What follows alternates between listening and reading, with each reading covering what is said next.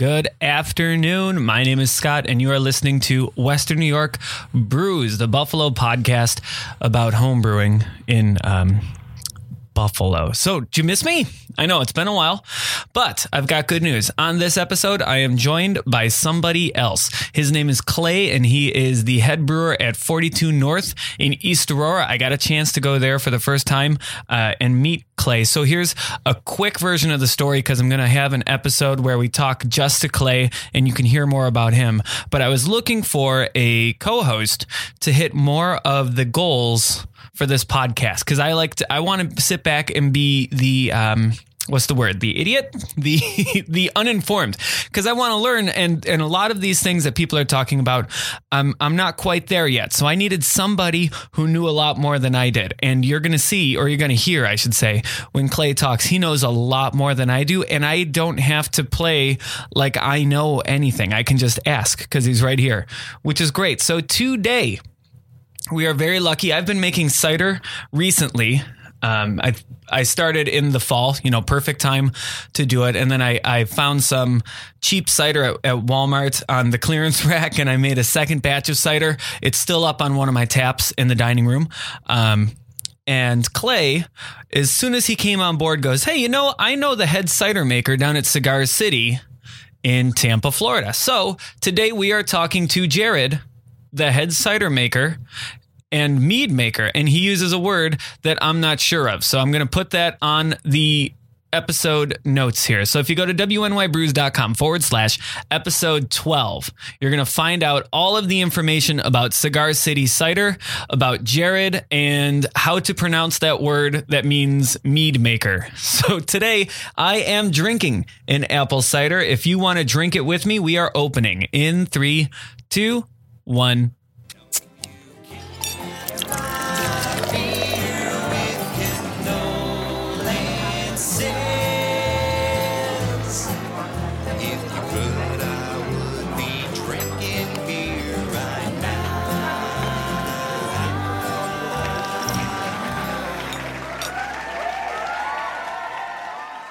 So, Jared, you there? I'm here. All right. So we're going to introduce you a little bit. Jared is the cider maker and mead maker, and you said a special word for that. But hold on. Yes, at Cider City in Tampa, Florida.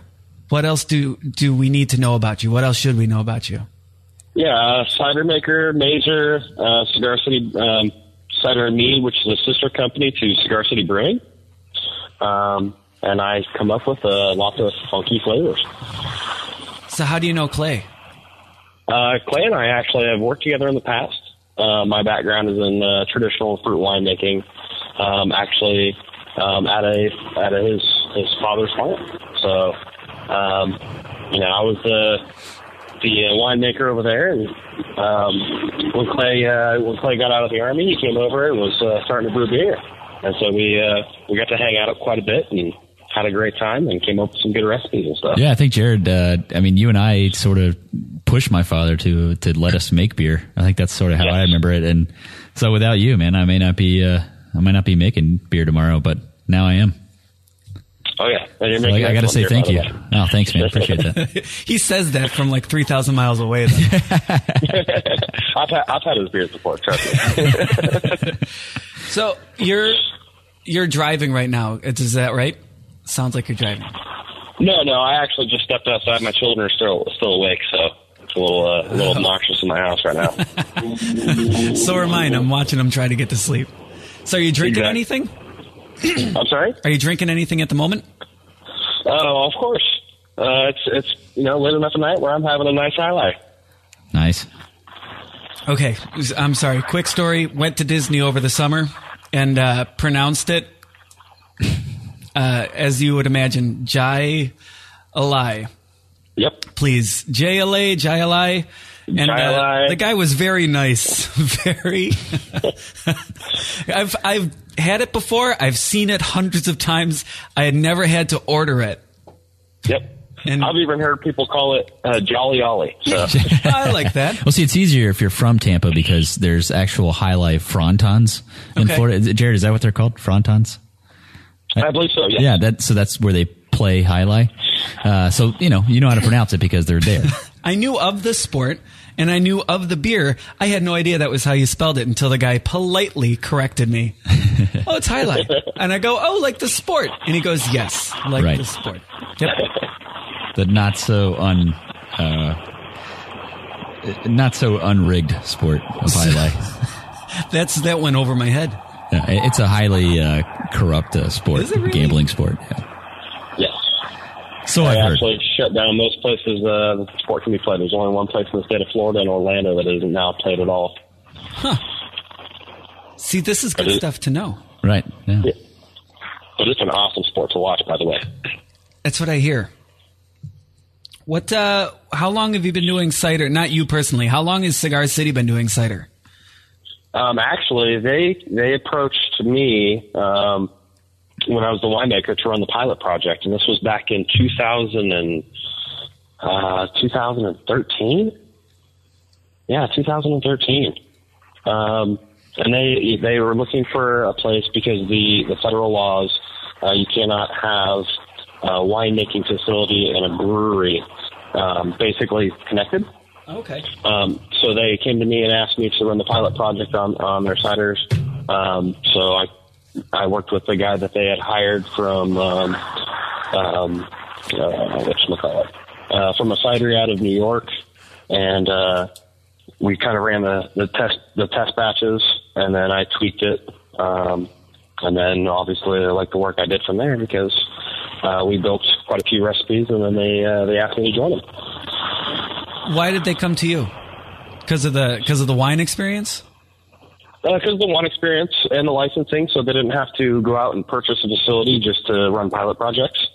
So yeah, they came to me, and obviously I think I made somewhat of a good name for myself, I guess you could say, with the work that I had been doing in the past with the wine. So Yeah, they felt it was great comfortable cider coming in. from day one, man. It was great cider.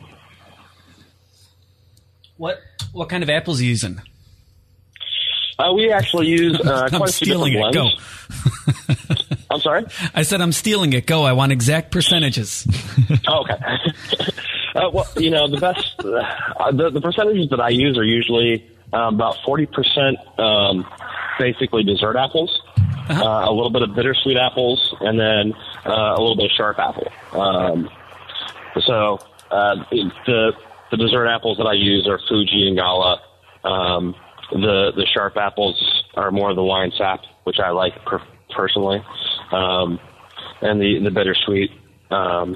We use some Fox Slope in there, and quite nice.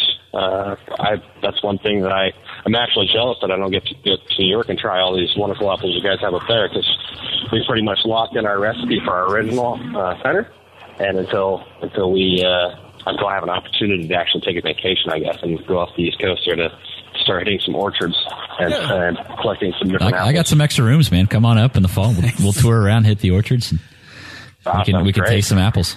I have a basement.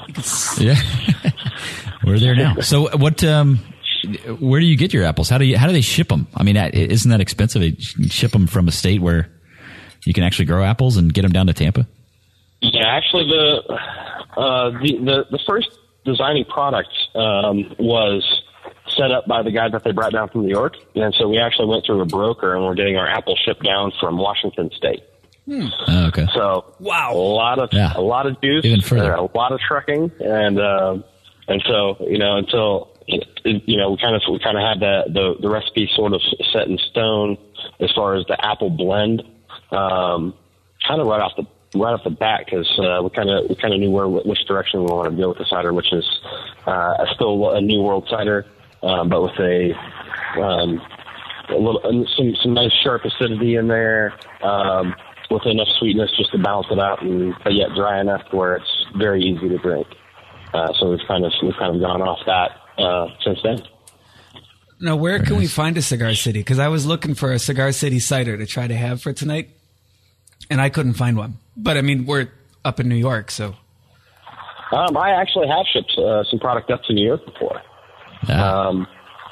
Yeah, it's the biggest thing that we've been noticing, kind of like with the growth of Cigar City Brewing itself, is keeping it in our own backyard is becoming quite difficult. So hopefully here shortly, I'm getting ready to package up some more homemade apple pie cider, and hopefully some of those cans will be able to make it up to New York and Philly and Jersey. So what's the process like? I mean, last time I was there, I saw a lot of wine tanks, Latina tanks, flat bottoms. What do you guys? What is it still that way? What are you making the cider in? Variable capacity Latina tanks. I like to use those just because of the variable capacity. We can actually set the lid on top of the product after fermentation is complete. What are those? Sorry to interrupt you. What do those look like? To somebody that's never seen, a small wine tank like that. Yeah, it's a flat bottom tank with a butterfly valve on it.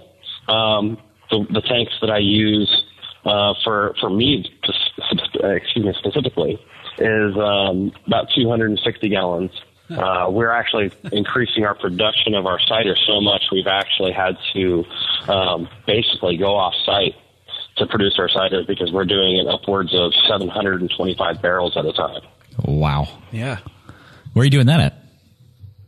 There's a co-packer that's out in the middle of the state. Okay. It's a very, very nice facility, and they've got enough tank space to where they've been gracious enough to allow us to use a couple of their tanks at a time. Excellent. Now, I would assume at that facility you can control temperatures and that sort of thing. Jacketed tanks at your retail location in Ybor City there in Tampa. You probably don't have that. It's probably ambient. But temperature wise for fermentation, do you try to control it? Is there a certain range? Oh yeah, definitely. The biggest thing with making any product is knowing your yeast. Brew and making beer, making ciders, making wines, whatever it is.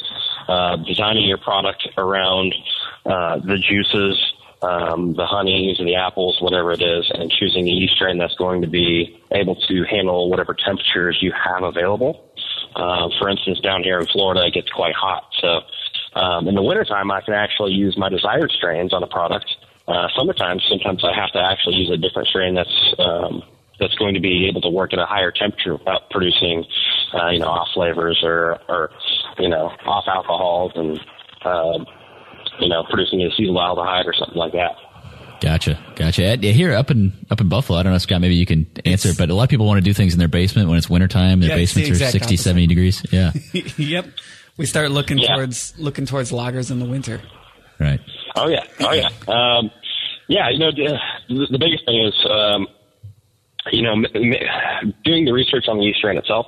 One of my favorite strains to use for making cider is actually a wine yeast from out of Australia. It's called Morven product, and that product is excellent, but it's very temperature sensitive. So anywhere between like 60 to 70 degrees is ideal. If it gets above like 75 degrees, it starts throwing off diacetyl, which is very, very not good to have in a cider. Just sure. Moravan, is that what you said? Moravan, yes. Moravan. Now, what about for like the somebody just getting into it? What's a good sort of the average, the Fermentis US-05 fail-safe yeast for making cider? Actually, yeah. US-05 is great. US-04 is great. This is very, very solid cider. I was mainly guessing, but I'll take the credit for that. Fridge. Yeah.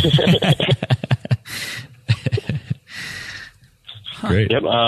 Another one is, if you're really just getting into it and you're looking for, since you guys are up there and you actually have wonderful apples, if you want to produce an apple wine, Red Star does, what is it called? Coast de Blanc. That's a great yeast strain. And you can produce some very good ciders with that as well. Nice.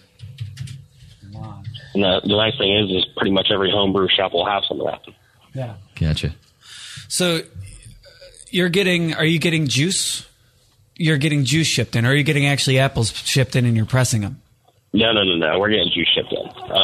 It's just too costly to ship whole apples and run through the whole gamut of crushing, pressing, in order to get the juice. So to save on costs, we've got a great juicery up in Washington State, and they produce our apple blend exactly the way we want it, so it's very consistent every time.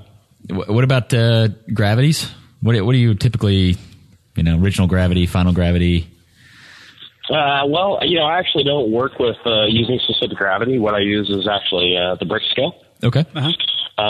So the OG, as you could say, would probably be around about 11.5 bricks. And that way, the yeast strain is going to be working very actively and cause the fermentation to fall out pretty quickly, and then it'll finish dry and clean. Didn't you sweeten it up with anything afterwards? Yeah, we do. We like to use some more of our proprietary blend of apples to sweeten it. Mm-hmm. And then even if it needs a little bit more, we'll touch it up with a little bit of cane sugar. One of the other things is when you're choosing your yeast strain, a lot of yeast strains out there, especially wine yeast strains, will consume malic acid. So you want to pick a strain depending on your blend of apples to make sure that, if it's going to be very acidic, you can pick a strain that's going to chew through some of the malic acid. Or if it's a little bit on the lighter side, you want to choose a strain that doesn't chew any malic acid. Depending on what flavor you're going for? Yep. What's it going to taste like, malic acid? I'm sorry? I don't know. The malic acid, what's it going to taste like if it's producing more of that? Do you know? It's going to be very sharp. Okay. Very sharp, very acidic. So depending on the blend of apples that you're going to have, I actually prefer it to have a little bit more malic acid, and I like a little bit drier with a little bit more of a bite, where it's kind of like almost biting into a Granny Smith is kind of the way I would explain it. Uh-huh.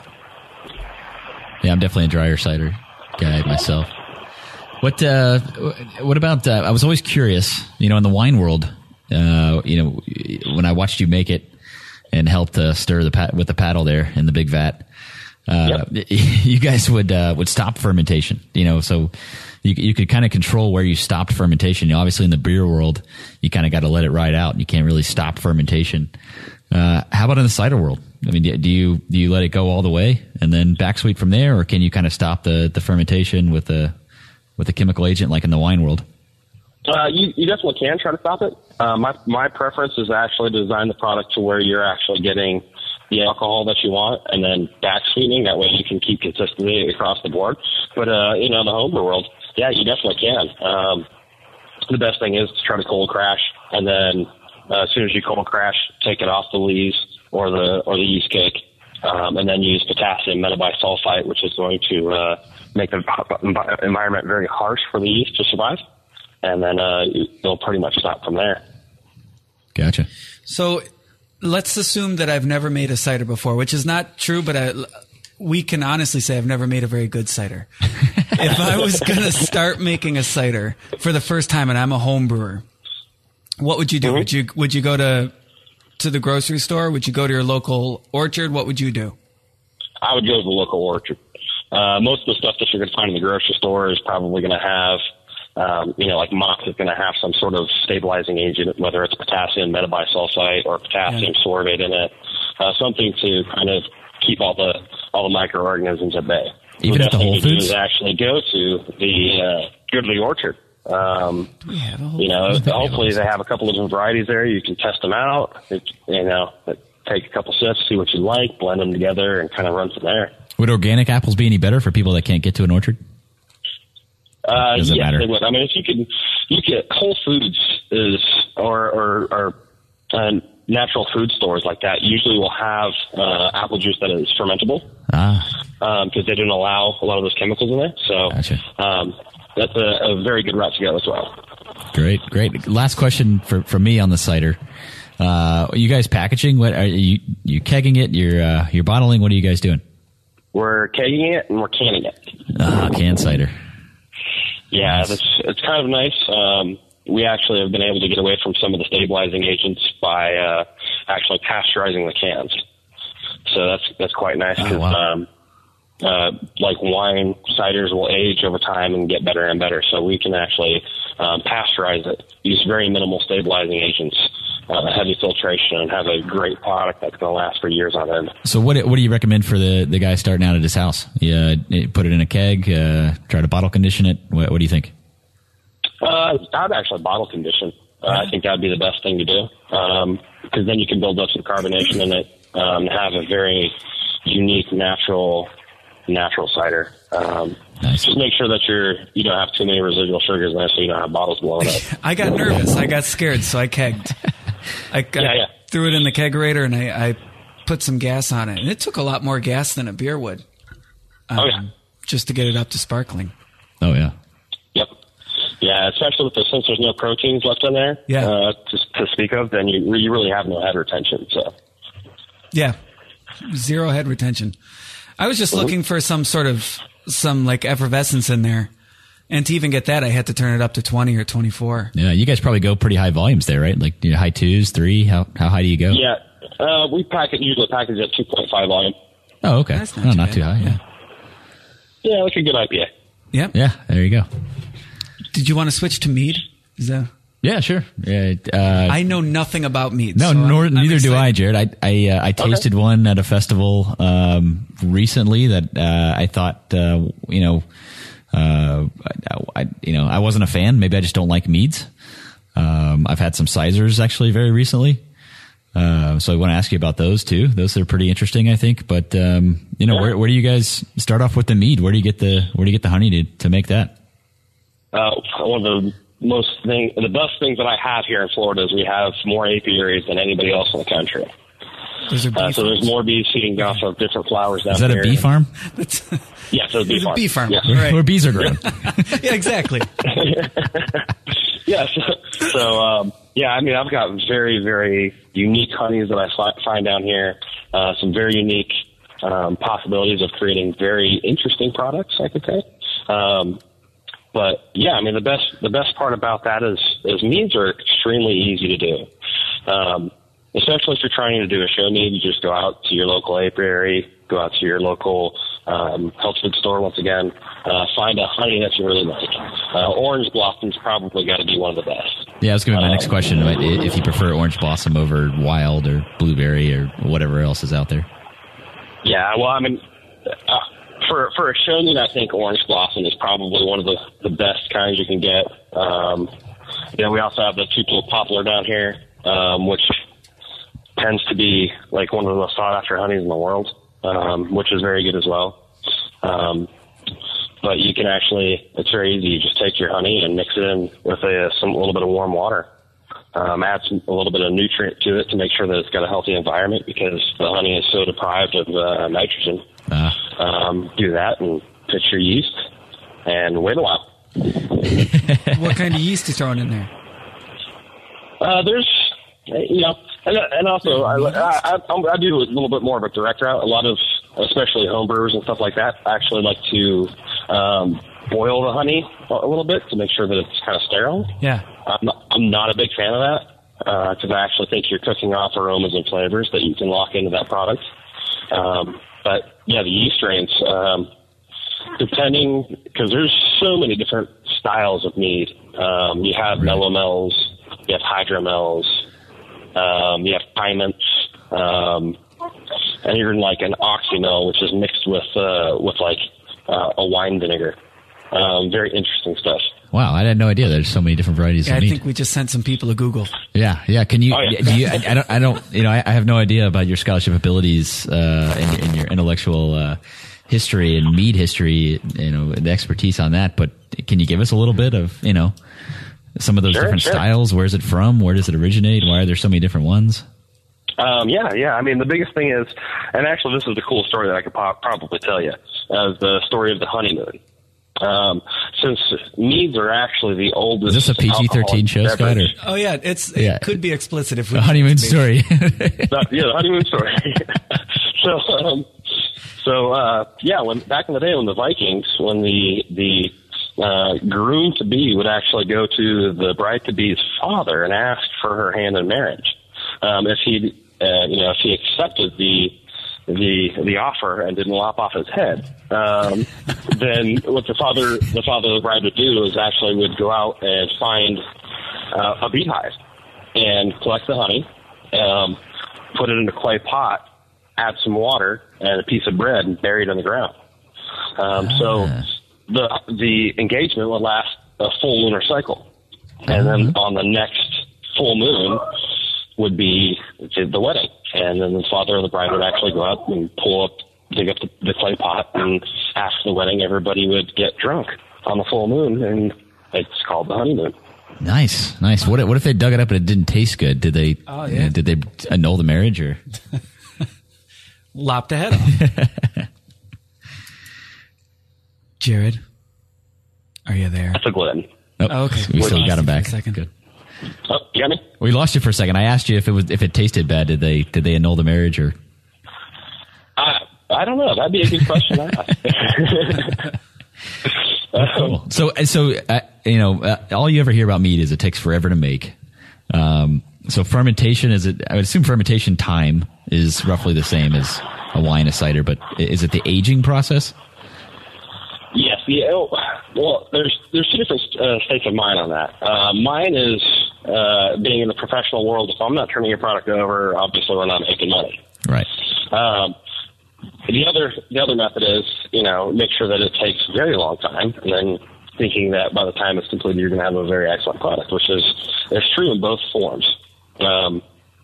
Now, since there is very little nitrogen content in the honey, if you're not adding some nutrient to it, then it can take up to a year and a half to ferment out. Oh, wow. Wow. Yeah, which is I've actually had some homebrew meads that were phenomenal. I think Lou told me it took them, 11 months to get a finished product. Wow. A month of Sundays. That kind of patience. Okay. Month of Sunday batch. But, the aging process does take a little bit, usually because they come out quite boozy. And once that boozy character kind of dissipates, which usually takes anywhere between 3 and 6 months, depending on the style that you're making, then you usually have a very, very solid product. Very good, a very good wine that you can share with your friends. Nice. So there's a guy here locally I just met who's doing he has a winery and he's doing cider, mead and cider in wines.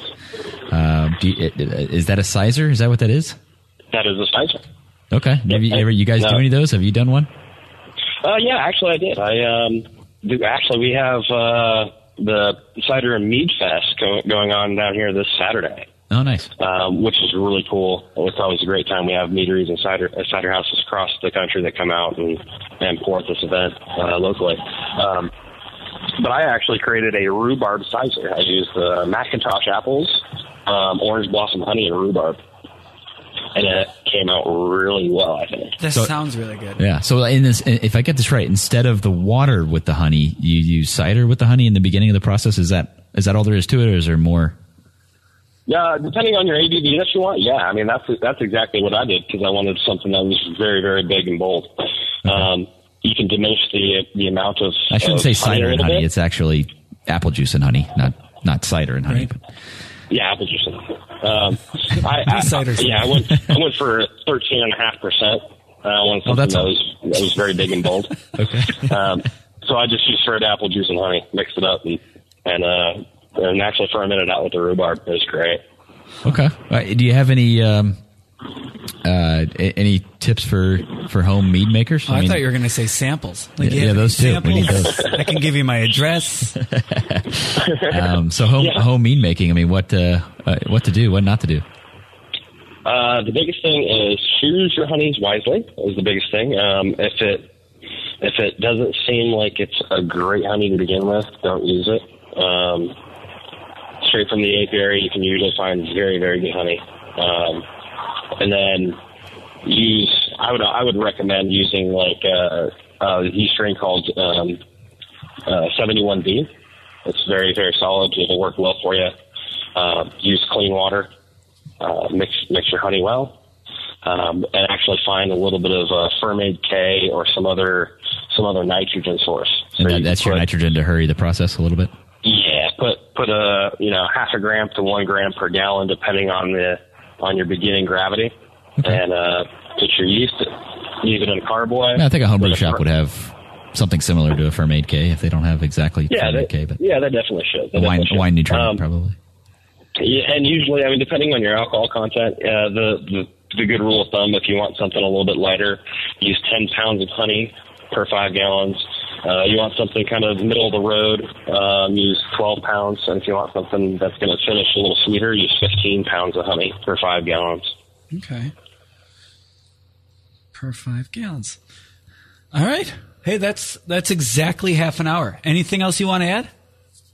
No, you guys should come down here and get out of that nice cold weather up there. Yeah, right. It's actually beautiful today, but normally it's terrible. I'll put it on Scott's company card. Yeah, right. The Western New York Brews podcast I have a card. company card? I'm sorry. Or better yet, maybe I should get out of the heat and go up there. No, you got to come here for Yeah, sure. right? Right, both ways. I'll be there. I got too many family members there to not go, but you need to come up here. Yeah.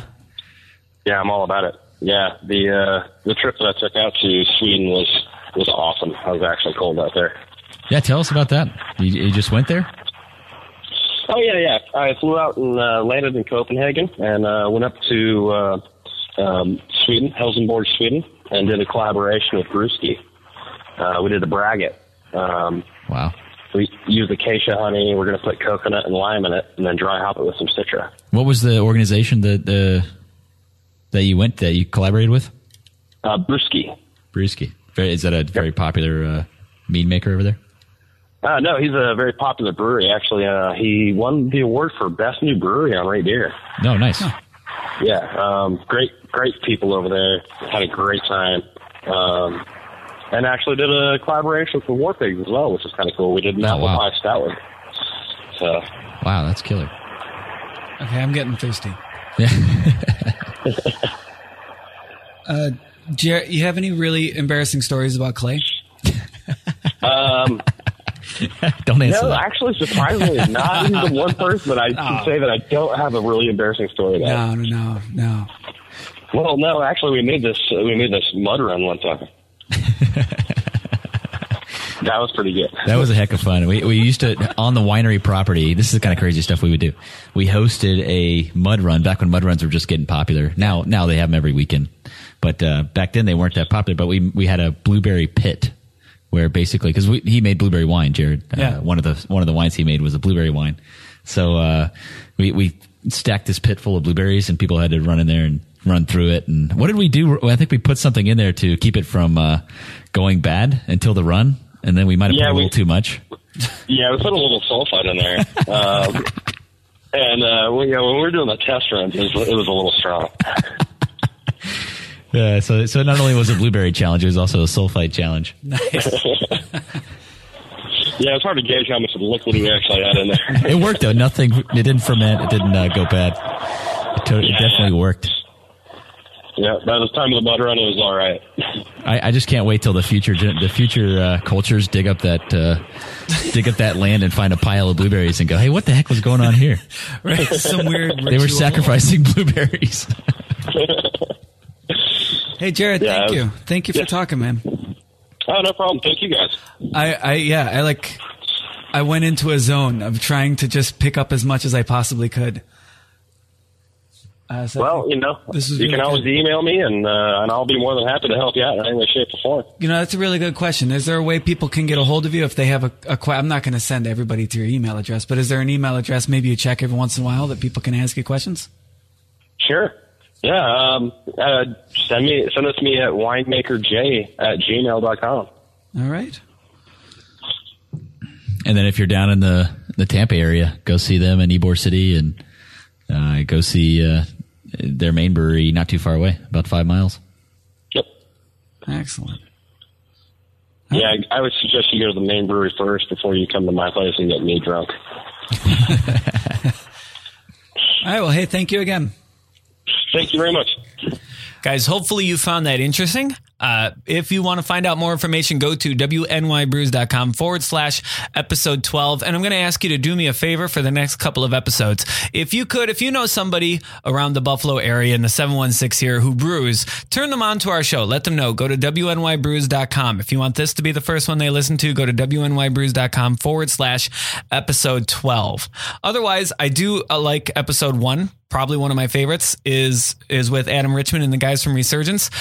Check that one out if you haven't. If you can, for me, either let somebody know about this show, or go to iTunes and rate and review this show. It's fairly simple to do. In fact, if you go to WNYBrews.com/rate, I'm going to show you how to do that, but that shows other people that people are listening to the show and hopefully gets us in front of more people and we can do more things. Cause I have a lot of goals for 2016 for this show and I hope to make them all come true. So if you could for me, please go to WNYBrews.com/rate or rate and review us on iTunes, or at least tell somebody else about the show, WNYBrews.com.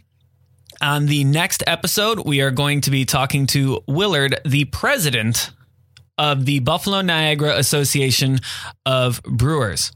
So that is on episode 13 of the West New York Brews podcast. My name is Scott. Once again, thank you for joining me, and thank you to Clay for hopping on board. Thank you to the Rearview Ramblers for letting us use their song, You Can't Buy Beer with Condolences, for our theme song. I will see you next week. Clay and I will both see you next week on episode 13. Thank you. Because you can't